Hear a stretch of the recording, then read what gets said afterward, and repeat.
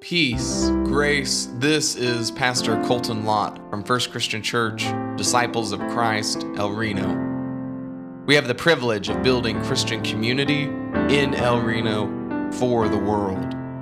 And so if you care about building Christian community or El Reno or the world, we're glad you're listening to this podcast. If you want to help contribute to the gospel work of this congregation, please visit our website, fcclreno.org, and go to the Give Online tab. And now, here's the sermon for the week. Good morning. Our scripture reading today is Matthew 25, 31 through 44. And you are welcome to read it in your pew Bibles, or it'll be on the screen behind me. When the Son of Man came in his glory, and all the angels with him, he will sit on his glorious throne. All the nations will be gathered before him, and he will separate the people one from another, as a shepherd separates the sheep from the goats. He will put the sheep on his right and the goats on his left.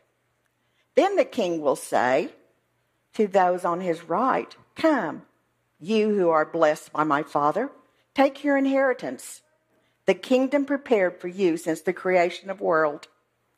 For I was hungry, and you gave me something to eat. I was thirsty, and you gave me something to drink. I was a stranger, and you invited me in. I needed clothes, and you clothed me. I was sick, and you looked after me. I was in prison, and you came to visit me." Then the righteous will answer him, "Lord, when did we see you hungry and feed you, or thirsty and gave you something to drink? When did we see you a stranger and invite you in, or needing clothes and clothed you? When did we see you sick or in prison and go to visit you?" The king will reply, "Truly, I tell you, whatever you did for one of the least of these brothers and sisters of mine, you did for me." Then he will say to those on his left, "Depart from me, you who are cursed, in the eternal fire prepared for the devil and his angels. For I was hungry, you gave me nothing to eat. I was thirsty, you gave me nothing to drink. I was a stranger, and you did not invite me in. I needed clothes, and you did not clothe me. I was sick and in prison, and you did not look after me."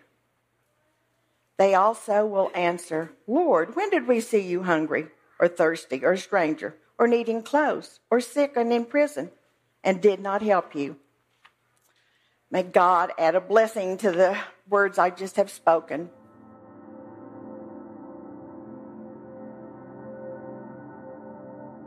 Today is the first of the series, and this is on compassion. And I'll refer back to verse 40. The king will reply, "Truly I tell you, whatever you did for one of the least of these brothers and sisters of mine, you did for me." In the Bible, compassion, translated from Hebrew and Greek, means to have mercy, sympathy, and pity. I would not want to be viewed through the eyes of pity. So I checked further, and one definition that spoke to my soul involved a tangible expression of love for those suffering.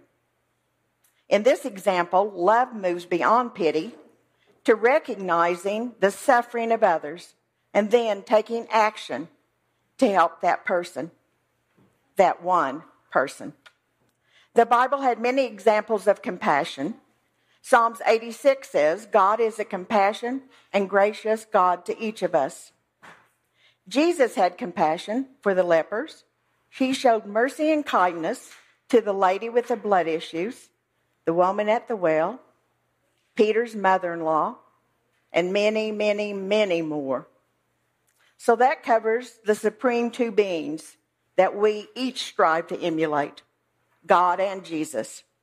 Because you see, we have no problem picturing them in a compassionate light.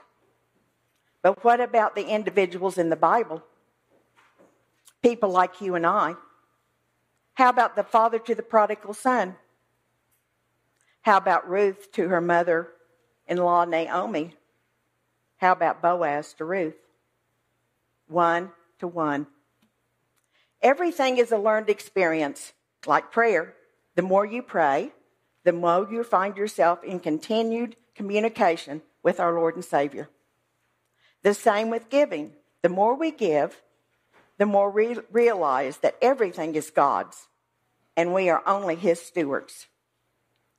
Now, it's our turn to show compassion. But there's so many, Lord, every corner, and they even have their puppies. Yes, so many, and we're just one. Verse 40 says, whatever you do for one of the least of these. Thank you, Lord. I might be able to handle just one. Could it be possible that this is the same as prayer and giving? A learned act to one person, one action on our part to one person, multiplied by every person here. A gentle pat on the shoulder, a handshake saying thank you for a job well done, a heartfelt smile offered to a stranger, a hand-up proposal to the down and out. The more acts of compassion we show, the easier it becomes. Compassion is one learned experience, well worth emulating.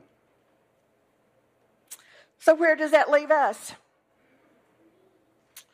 It seems we've come full circle, right back to the Bible verse. The one Bible from the one God, through His one and only Son, to His beloved people. Yes, I believe in the power of one. Now I ask you to close your eyes one more time and take a deep breath, one breath, and feel your heart explode with the power of God's compassion for His people, that we may show compassion to others, one at a time, for we are the power of one.